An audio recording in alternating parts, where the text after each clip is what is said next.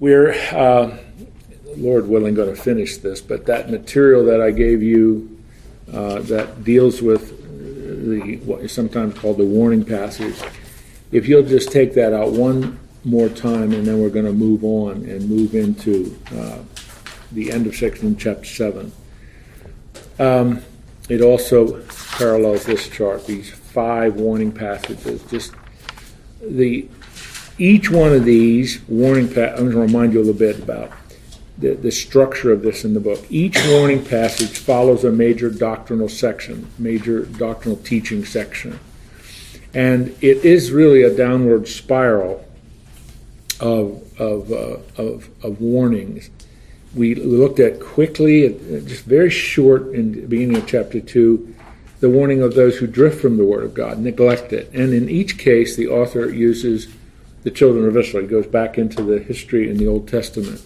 Second is those who doubt the Word of God. And again, he uses the example in ancient Israel of them hardening their heart against God's Word.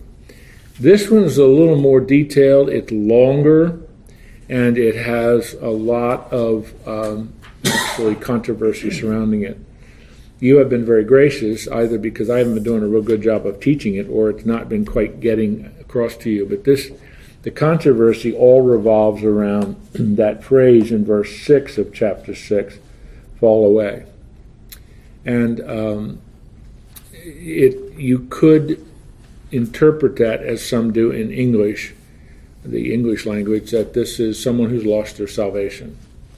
That is not the way I understand this passage for a lot of reasons. So what the author is doing is you are dealing with a group of people, I call it, who are dull to the Word of God. If I use the word sluggishness, does that communicate sluggishness? Do you know what that means? It's that kind of complacency and apathy, another way of starting to think about it, about the Word of God. You are a believer. You made a faith commitment, but it's just, the Word of God is just dull to it. And so the author is saying, okay, you get into a difficult situation, and you think, okay, I've got to start all over again. I got to go back and get saved again using language we use today. The author is saying that is not the way you should look at this. And so what he says in verse, especially in verse 6, and fallen away to restore them again to repentance, since they are crucifying once again the Son of God to their own harm and holding him up to contempt. You could translate that word shame. Now, it is really important to remember the important clause. I know this is English grammar. The important clause begins verse 4. It is impossible to restore them again to repentance. And what he did in between, and he uses a number of key phrases, the 5 spiritual privileges of these people.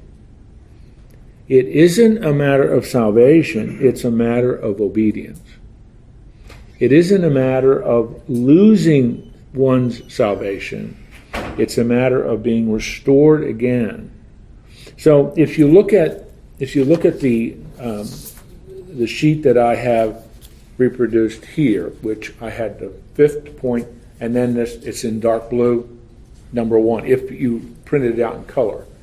But the point of chapter 6, verses 4 through 6, which we studied last week in some detail. Now, let me read that to you, and you make sure you understand what I'm trying to summarize, because this is what I think the author is saying. For a believer who falls into egregious sin, the solution is not to get saved again, for that is impossible, and it treats Jesus' sacrifice with contempt and shame. You cannot keep re-crucifying Jesus in your life. The solution is to put the wasted years of sin and immaturity behind and move on to maturity. There's no other way. That's what the author is challenging these Hebrew Christians to whom he's writing this book to do. Here's your position. Here's who you are. And he summarizes it with those 5 statements. Now, what do? The solution isn't, okay, I'm going to go back and start all over again. I remember, this is a long time ago, way back when I was still in Pennsylvania, shortly after I got started in ministry, but I had a man who came up to me and he said, I got saved again last night. He had been some revival meetings in southern Lancaster County, and I said, what do you mean?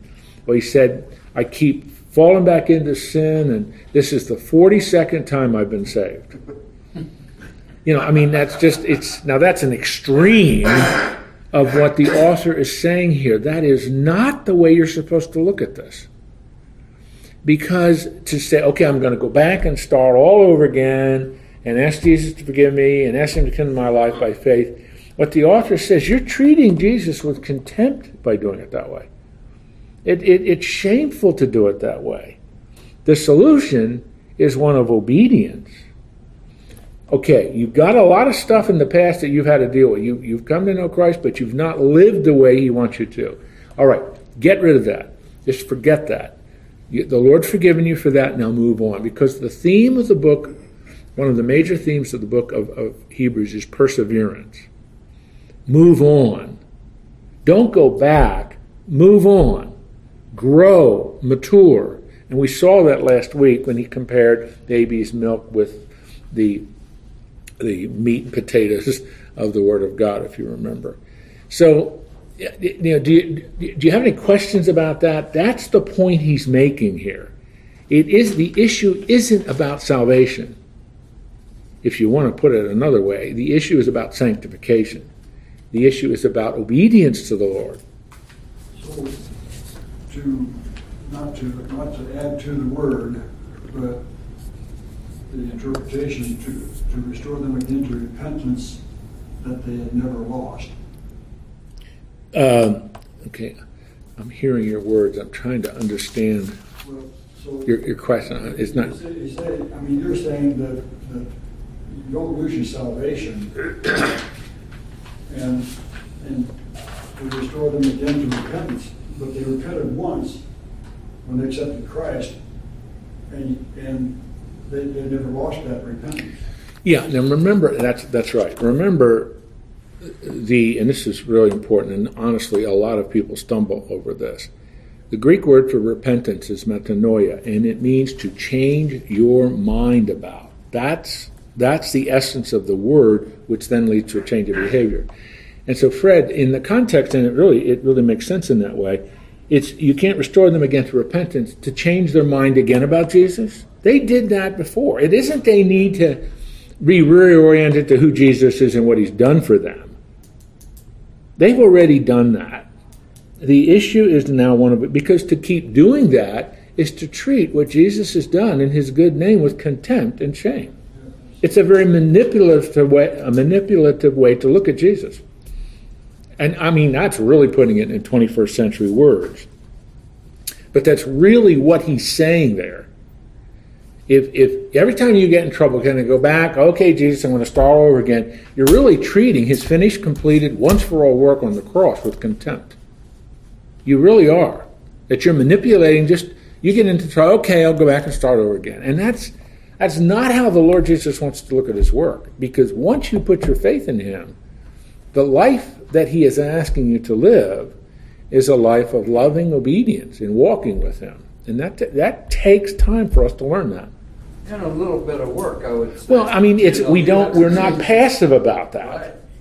But at the same time, it's approaching our life in Christ where I'm not looking back, I'm looking forward.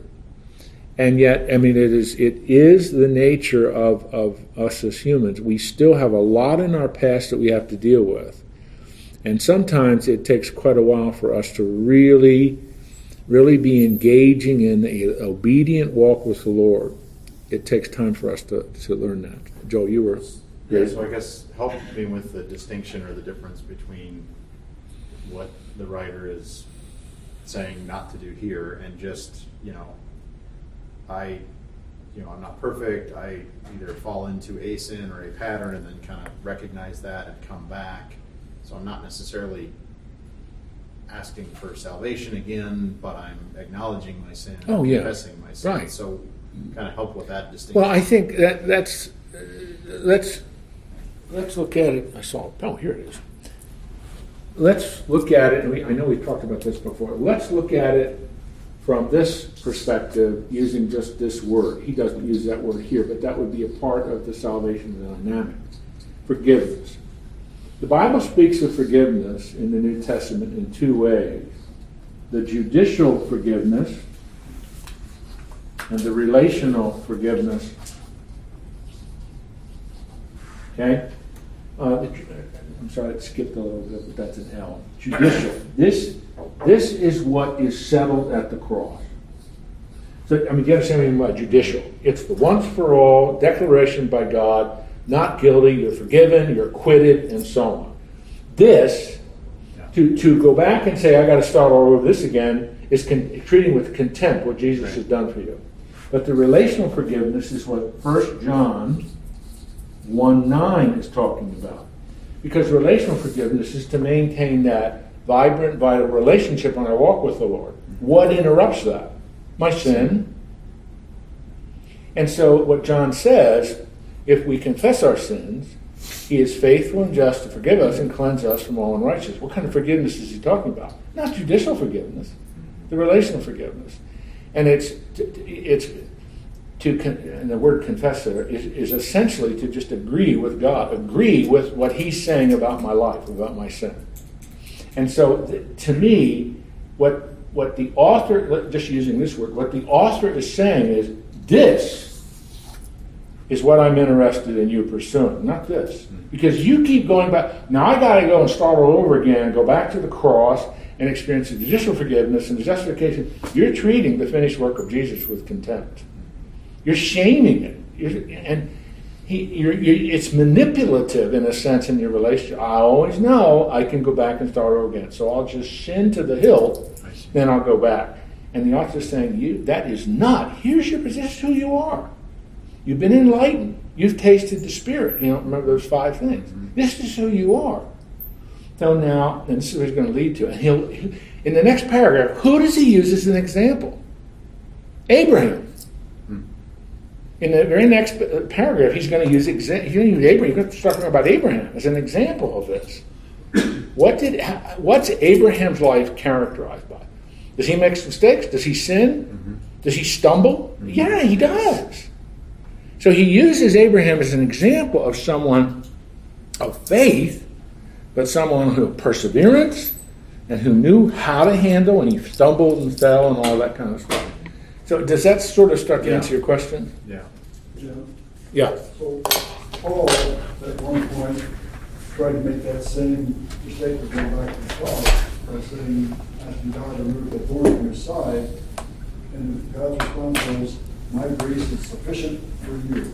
And that's the whole thing here. Grace is sufficient for anyone who's accepted Christ as their Savior. Right. Okay. We were going to wait for you, John, but we decided to start. No, I'm just kidding. Okay. So, if you're with me, let me just read and finish the last section. And I don't have that. I don't think I had that on the slide that I presented. Oh, yeah, I did. Okay. It's verse 7 and verse 8. For land that drunk the rain often falls on and produces a crop useful to those for whose sake it's cultivated receives a blessing from God. But if it bears thorns and thistles, it is worthless and near to being cursed, and its end is to be burned. Now, that's an agricultural metaphor, an agricultural illustration. And it's not that difficult, but how does that fit in with what he's been saying? And so, if you look at, again, it's the last page in that handout that I gave to you. If you did it in color, it's in blue and underlined and all that. How does that bring to a conclusion this warning and this discussion that he's been dealing with, and we've been dealing with for almost 2 weeks? The point of that little passage we just read Just as a field proves its worth by the crop it yields, so a believer bears fruit for God's glory. If the field produces thorns and thistles, that fruit's burned.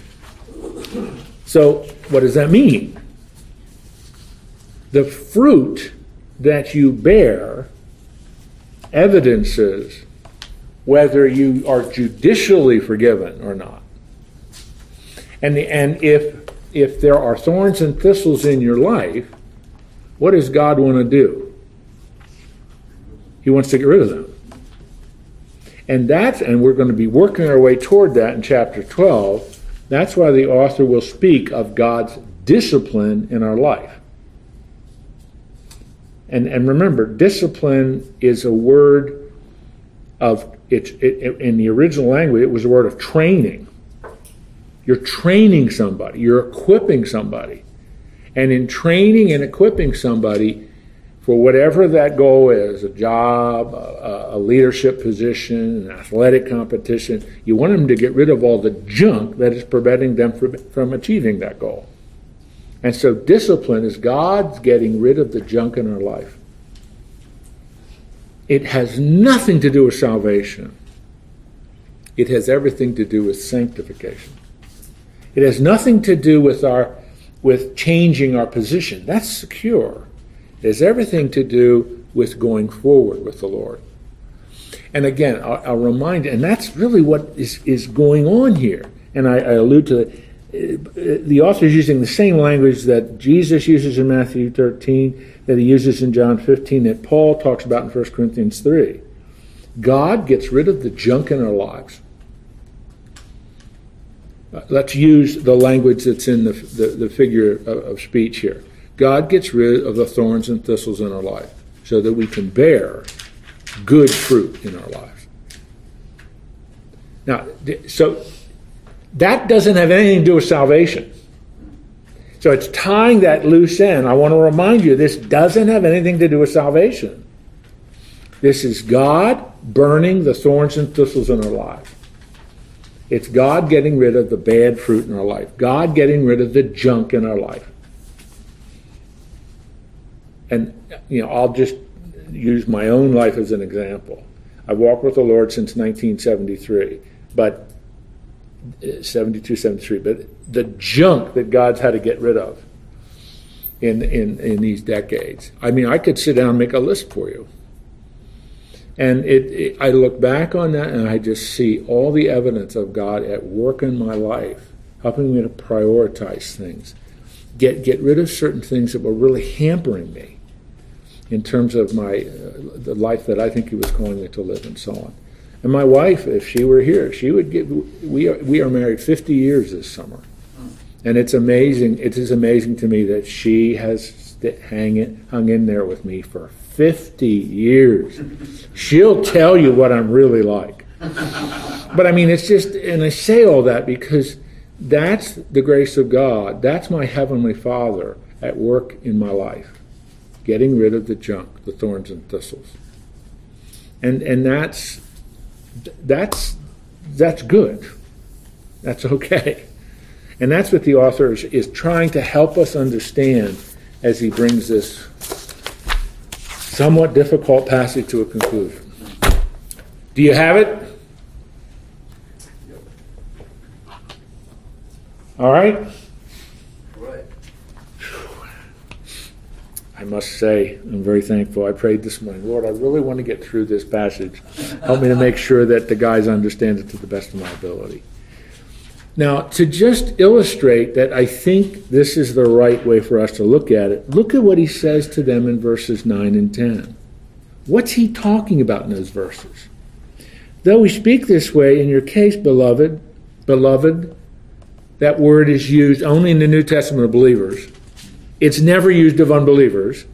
So he's talking to believers.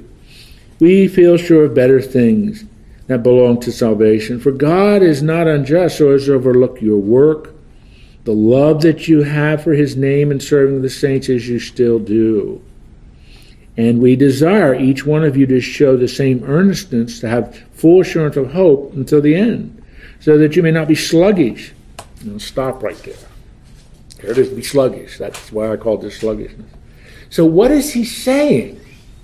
I'm seeing good fruit in your life.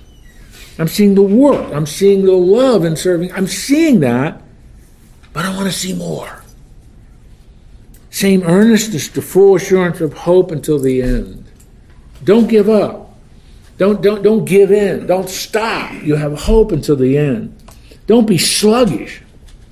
So it's like that final encouragement. He is not talking to unbelievers. He's talking to believers. To encourage and motivate. Here's what you are. Here's the 5 things that characterize your life, and so on. So when he says be imitators of those who through faith and patience inherit the promises, who does he bring up? Abraham. Who, if you are trying to encourage a bunch of sluggish believers who are still as babies eating the milk, drinking the milk of God's word, but you want them to eat the milk and potatoes of God's word, you want to set up a role model for them. You want to set up an example of someone who is moving forward with God, who is pressing on with God, who's persevering. Whom do you want them to imitate? What example does he use? Abraham. Now, let me just think with you about this. Why would you if you are the writer, you yourself are a Jew, and you're writing to Jewish Christians early in the church, first couple decades of the church, Jewish Christian, all the stuff we've talked about, and all the unique, why would you use Abraham as an example? Would that be because he had a child with Sarah's what? Well, Hagar with her handmaid or whatever. Right. He didn't trust the Lord. Right. Kind of doubted. Okay. Yeah. He stumbled. He's the father of. He's the father of Israel. He's where it all began. He's the first one called a Hebrew. He is the father of the Jewish race, the Jewish people. And so that's a good example because,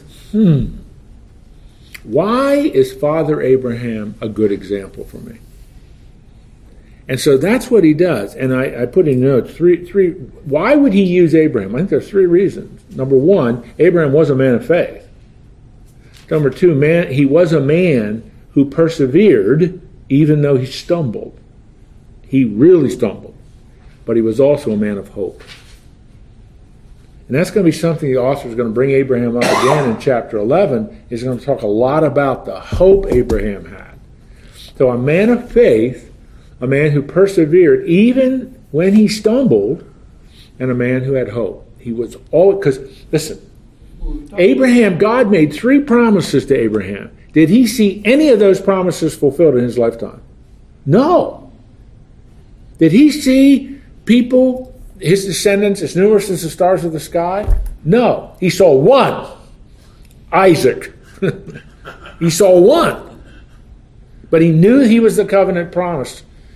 Did he see his descendants inhabit the land God promised them? Chapter 12, verse 7. No.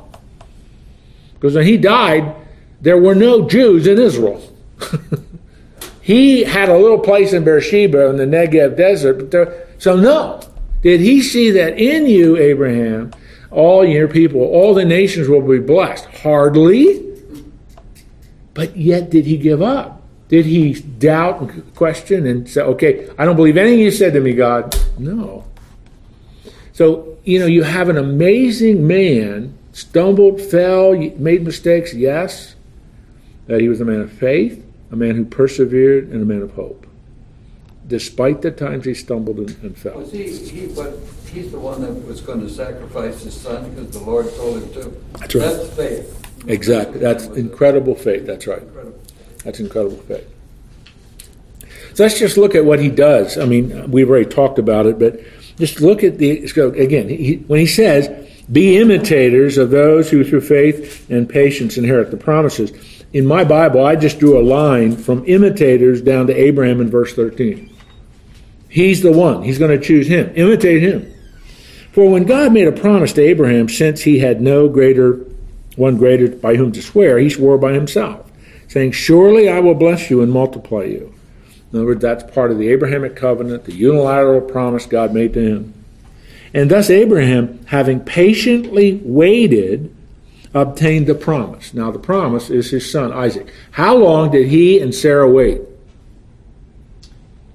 89 years. 25 years they waited. 25 years they waited.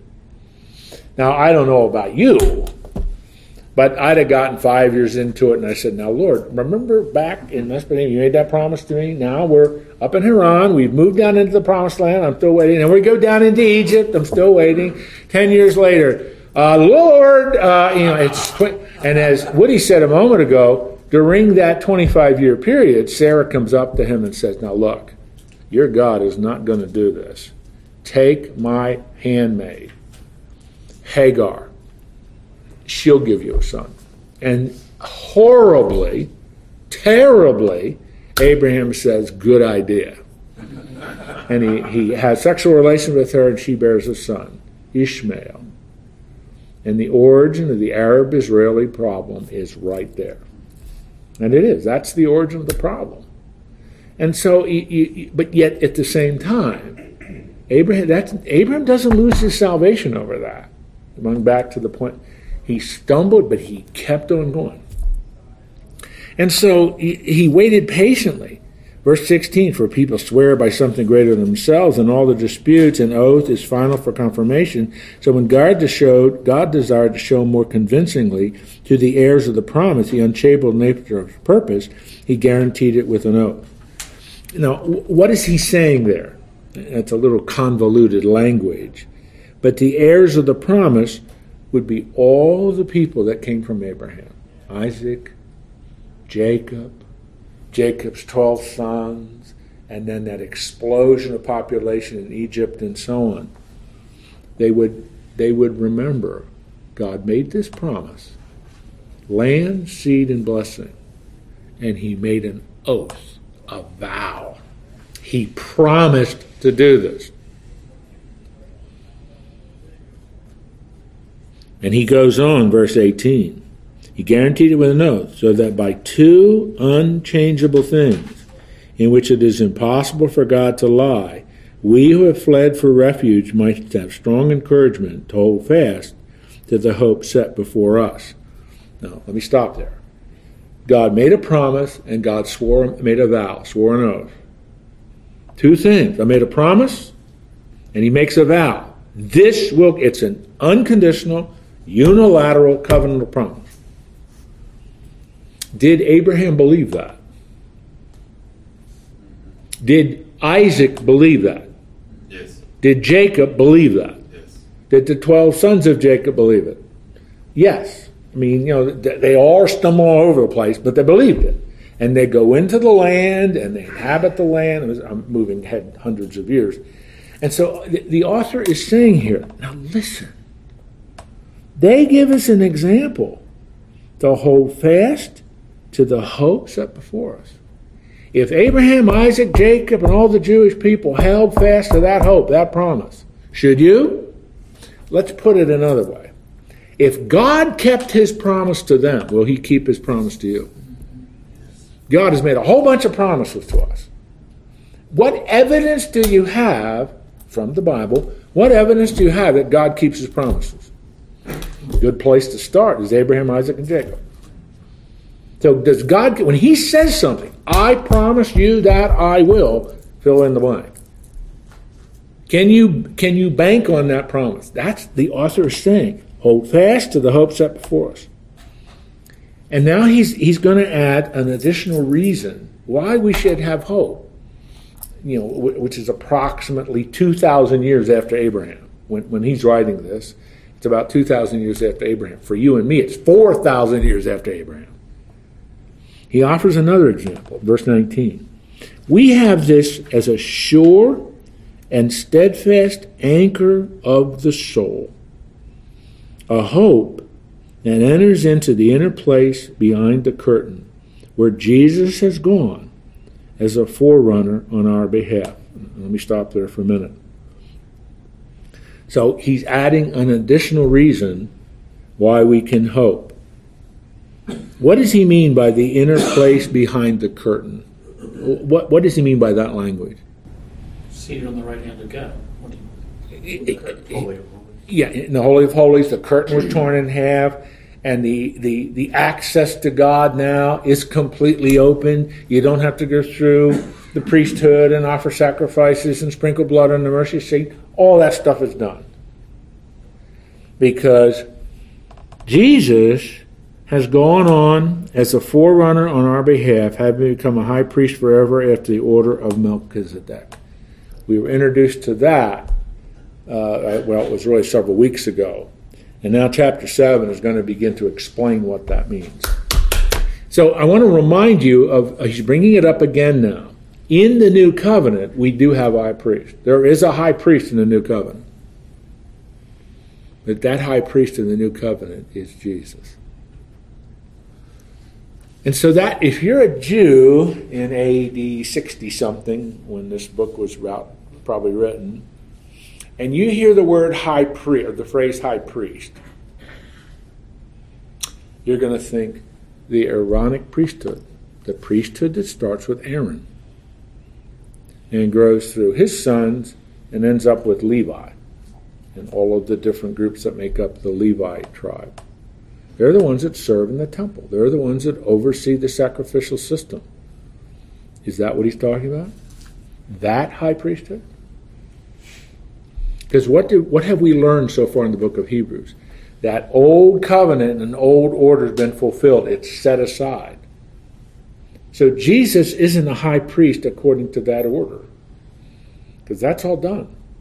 Not the Aaronic priesthood with the sacrificial system. That's all done. That's fulfilled. And Jesus isn't of that order. By the way, of what tribe was Jesus?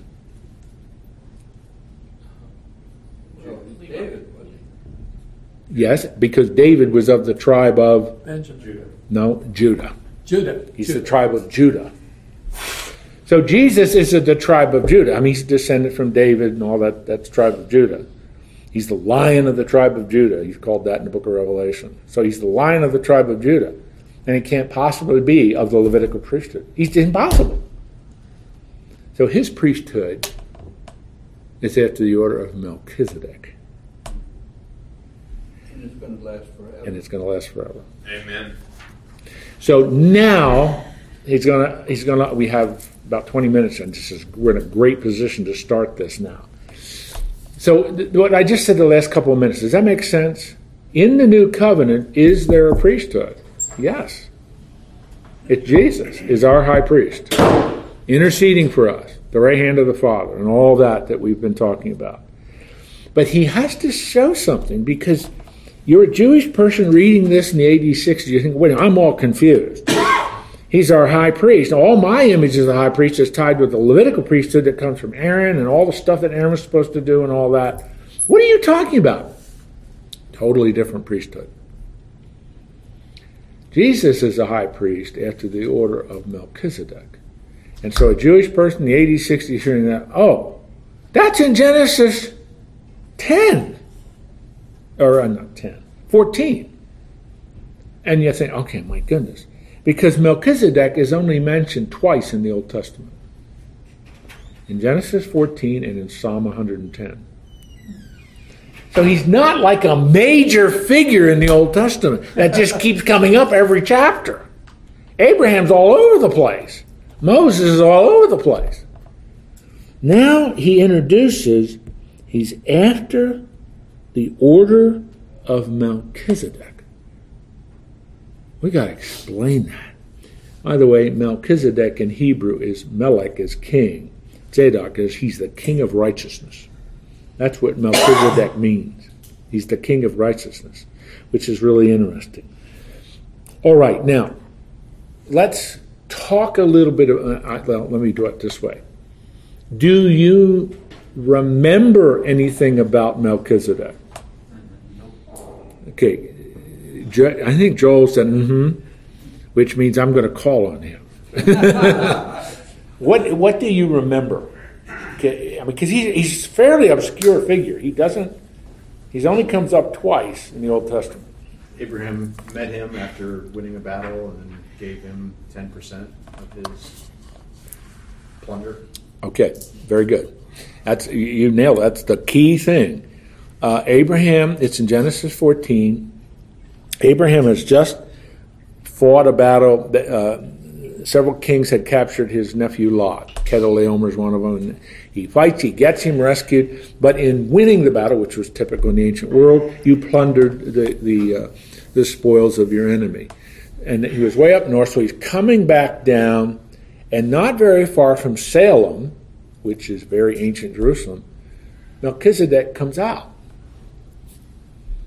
And it says Abraham pays tithes to him, and Melchizedek is called the priest of God and the king of Salem. It's very important. Melchizedek, he's called the priest of God and the king of Salem. So Melchizedek has two offices. What are the offices? Priest and king. Do you understand what I just said? Mm-hmm. So here's Melchizedek. If Jesus is a priest after the order of Melchizedek, who is Melchizedek? He has two titles.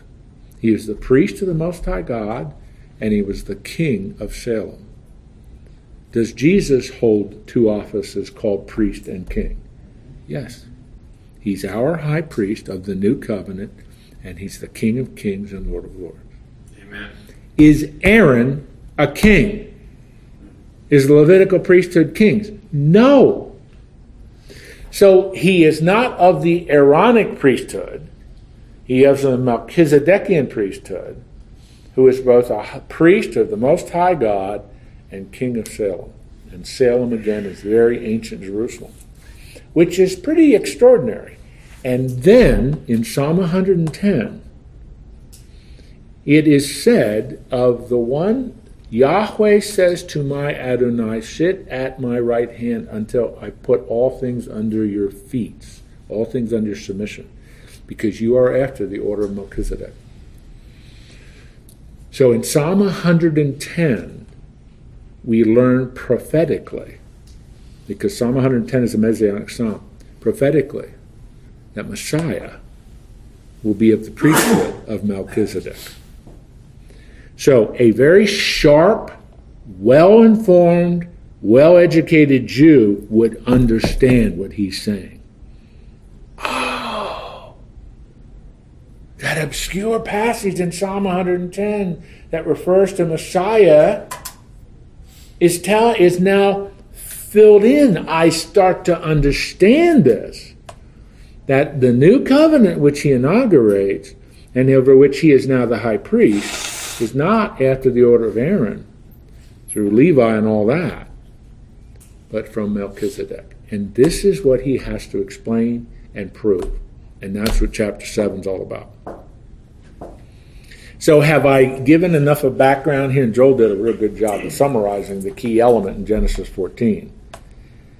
So let's begin to analyze chapter 7. Now, you'll see the verse 1 of chapter 7:4. It's explaining who Melchizedek is. Is the last person mentioned in verse 20. Now he explains it. For Melchizedek, king of Salem, priest of the Most High God. I already said that, but that is extremely important for you to notice that. Melchizedek is a king, just like Messiah is. And Melchizedek was a priest of the Most High God, just like Melchizedek. King of Salem, priest of the Most High God, met Abraham returning from the slaughter of the kings and blessed him. And to him, Abraham apportioned a 10th part of everything, all the spoils they gained after the battle. He is first, by translation of his name, King of Righteousness. That's what Melchizedek means.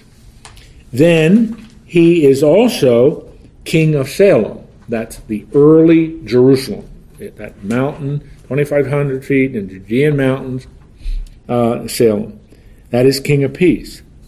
He is without father or mother or genealogy, having neither beginning of days nor end of life, but resembling the Son of God, he continues a priest forever. Now, this is a little bit theological here, because if he's without father, without mother, without genealogy, neither beginning nor end, is Melchizedek a theophany? Isn't that a great word? An appearance of God. Is Melchizedek like the angel of the Lord in the Old Testament, an appearance of God taking on human flesh? Maybe. I'm not sure I want to get into that. But his point is this. The Melchizedekian priesthood is forever. Amen. The Aaronic priesthood, when does it end? At Jesus. It ends with the cross. When Christ's sacrifice on the cross and his resurrection is completed, the Aaronic priesthood, the Levitical system, the sacrifices end. So, that was explained in the Old Testament. That's going to not always last forever, but he's telling us here, the priesthood of Melchizedek goes on forever. Resembling the Son of God, as with the Son of God, he continues a priest forever. So the priesthood of Melchizedek doesn't know an end. It goes on. Now, it tells us in verse 4, so how great this man, in other words, Melchizedek was a man, see how great this man was, to whom Abraham the patriarch gave a tenth of the spoils.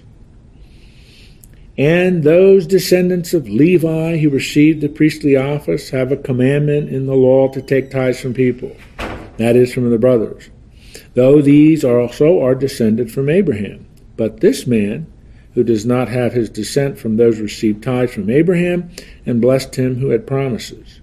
It is beyond dispute that the inferior is blessed by the superior. Who's the inferior? Abraham. Who's the superior? Melchizedek. Now I know that this is a bit difficult, but what he is trying to show us is that the priesthood according to the order of Melchizedek is superior to the priesthood according to Aaron, the Levitical priesthood. And so let's think of the example he used. In ancient Israel, here's Joe Israel. I'll pretend like I'm Joe Israel. And let's pretend that Joe is a Levite, a Levitical priest. Every year, part of my obligation was to pay him a tenth. That's how the priests were supported. There was no other way they were supported. They didn't get a salary. There was no 401k. That's how they were supported. So what did he just say? When I pay my annual tithes to him, we're equals. Right? We're both Jews. We have different roles and responsibilities. But as he says, the law to take tithes from the people, that is from their brothers, they're equal. Different roles, different responsibilities, they're equal. But when Abraham paid tithe to Melchizedek, verse 7, what's the conclusion? It is beyond dispute that the inferior is blessed by the superior. Abraham and Melchizedek were not equals. Abraham is paying tithes to his superior. So in that sense, you have a major contrast with the Levitical priesthood. Do you follow what he's saying? Or are you lost with it? Okay. We're playing living statues here, and I'm not sure if I should go on or not. But I know this is hard, but he's trying to show, why is the Melchizedekian priesthood superior? Well, first of all, just think of what happened there after he battled Chedorlaomer and paid those tithes and was blessed by Melchizedek. That was an inferior paying homage to a superior. Number 8, verse 8. In the one case, tithes are received by mortal men. In the other case, by one whom it is testified that he lives. One might even say that Levi himself, who received tithes, paid tithes through Abraham, for he is still in the loins of his ancestor when Melchizedek met him. Now that really, I'm pretty sure you didn't get that, but what he's saying is, in effect, Levi paid tithes to Melchizedek. Because Levi, one of the sons of Jacob, came from Abraham. So he's Abraham, Isaac, Jacob, Levi. And since Levi was in the loins of Abraham, in effect, he says, Levi paid tithes to Melchizedek too. Do you follow that? It's kind of a little bizarre, but he's trying to show Melchizedek's priesthood is superior. As a matter of fact, when Abraham, this is what he says, when Abraham paid tithes to Melchizedek after that battle with Chedorlaomer, in effect, Levi was paying tithes to him, because Levi was in the loins of Abraham. Follow that? It's a stretch. What's that? It's a stretch. Well, but yeah, I agree. But he's just saying that it's because Levi comes from Abraham. In effect, Levi, an inferior, is in the loins of Abraham generations later, still acknowledging the superiority of Melchizedek. It is a stretch, but he's just. As a matter of fact, that's probably, he says, as a matter of fact, that's probably what you could say. He's just arguing that any way you look at it, Melchizedek is Superior. is Is superior. superior. Yep. Where is Melchizedek in today's gospel? Jesus is after the order of Melchizedek. I'm not sure I'm answering your question. In today's gospel, Or okay, what you want to do is connect Jesus with Melchizedek. That's what he's trying to do here. Connect Jesus. It's Type of, in other a words, type of, yes. king and priest. That's right. That's right. Because he's at the end of chapter 6, and we had seen it in an earlier chapter, Jesus is after the order of Melchizedek. He's a priest. And as we have said, I said it twice this hour, Jesus is the high priest of the new covenant. Right? If you can remember that sentence, that's kind of the theological center. Okay, what kind of priest is he? Is it like the Aaronic priesthood in the Levites, who offered sacrifices to people of law? No. Jesus isn't after the order of Aaron. He's after the order of Melchizedek, who is both a king and a priest of the Most High God. but he had no death, right? So where is he now? How long was he on earth? I mean, Jesus. We know that Jesus, is sitting at the right hand of God. Where is Melchizedek? Yeah, where the heck is that guy? Where did he come from? Well, I'm more interested in where he's at. Well, okay. Not a great question. It really is. If Melchizedek was a theophany, an appearance of God, in other words, a pre-incarnate appearance, Jesus, in other words, shows up as. In other words, Melchizedek is Jesus before the cross. Melchizedek. Then the answer to your question is it's Jesus. That's what I was. If Melchizedek, 2,000 years before Christ shows up, is it's called a theophany in theology, an appearance of God, a pre-incarnate appearance of God, then your answer to your question is it's Jesus. So in today's gospel, he's Jesus. Yeah. So you compare him as an angel of God. Well, that would be another. Yeah, that's another. The angel of the Lord, but let's leave that out. Let's sit that over here for right now. Okay. But in answering your question, I always identify Melchizedek with Jesus. Now, listen, when we started Hebrews, I told you this is hard going at places, but it's explaining something that's very important in terms of this new covenant, this new order of things. Now, there's one more thing. Jews had a terrible time with that. They do. It is hard, yes. It is hard. Woody, that's one of the reasons why the book of Hebrews can be so important for a Jewish person who comes to faith in Christ to really understand, what does it mean that Jesus is my Messiah? Answer, study the book of Hebrews. Now, that can mean for you and me as Gentiles who come to faith in Christ. But for a Jewish person, because it's just loaded, and you've already seen that, loaded with Old Testament quotations, Old Testament figures, and Old Testament language. It's all the sacrificial stuff.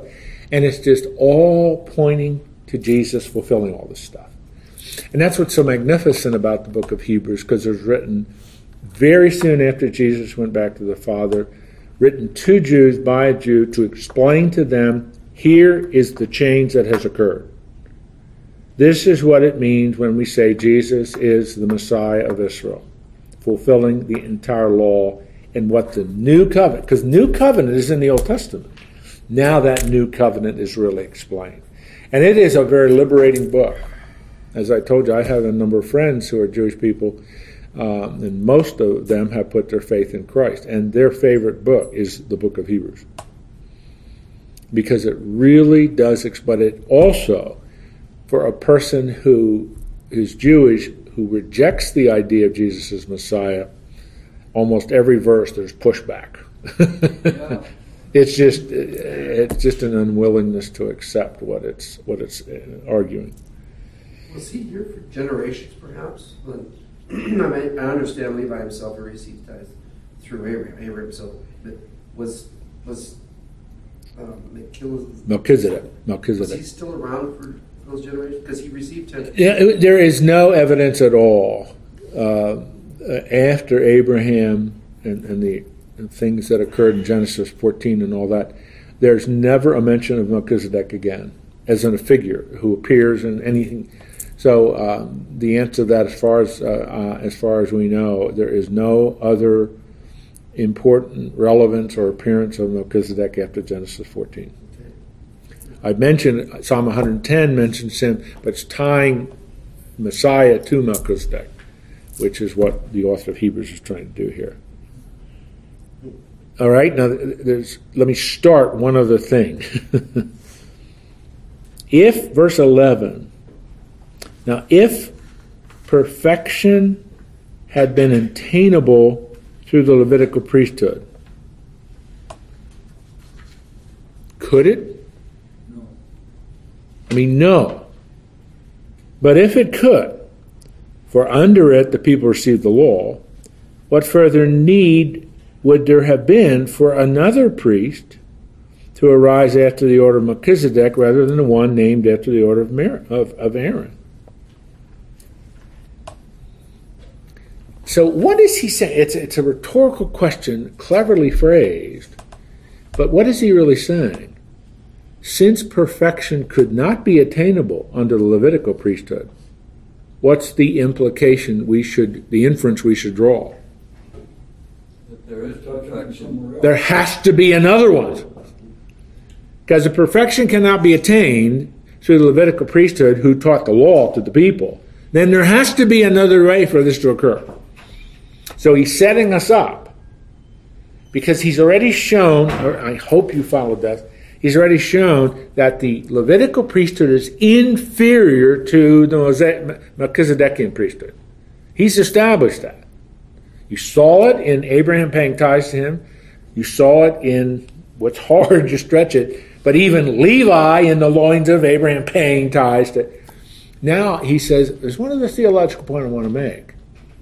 And I'm going to parrot it. Since it was impossible to attain perfection through the priesthood under Levi, who taught the people the law as well, what's the implication?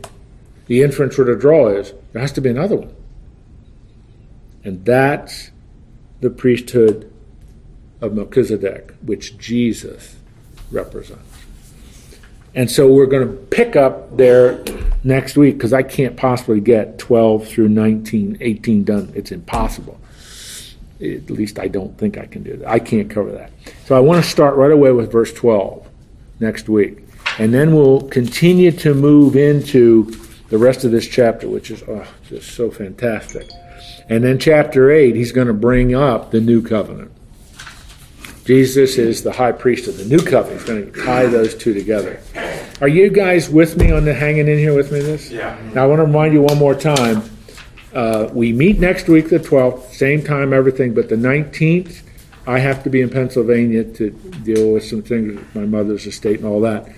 And then we'll start again the 26th. So there's one Wednesday here we won't meet. I think Fred will be sending out, I already let him and Joel know that, but probably sending a little reminder about that too. So see you next week.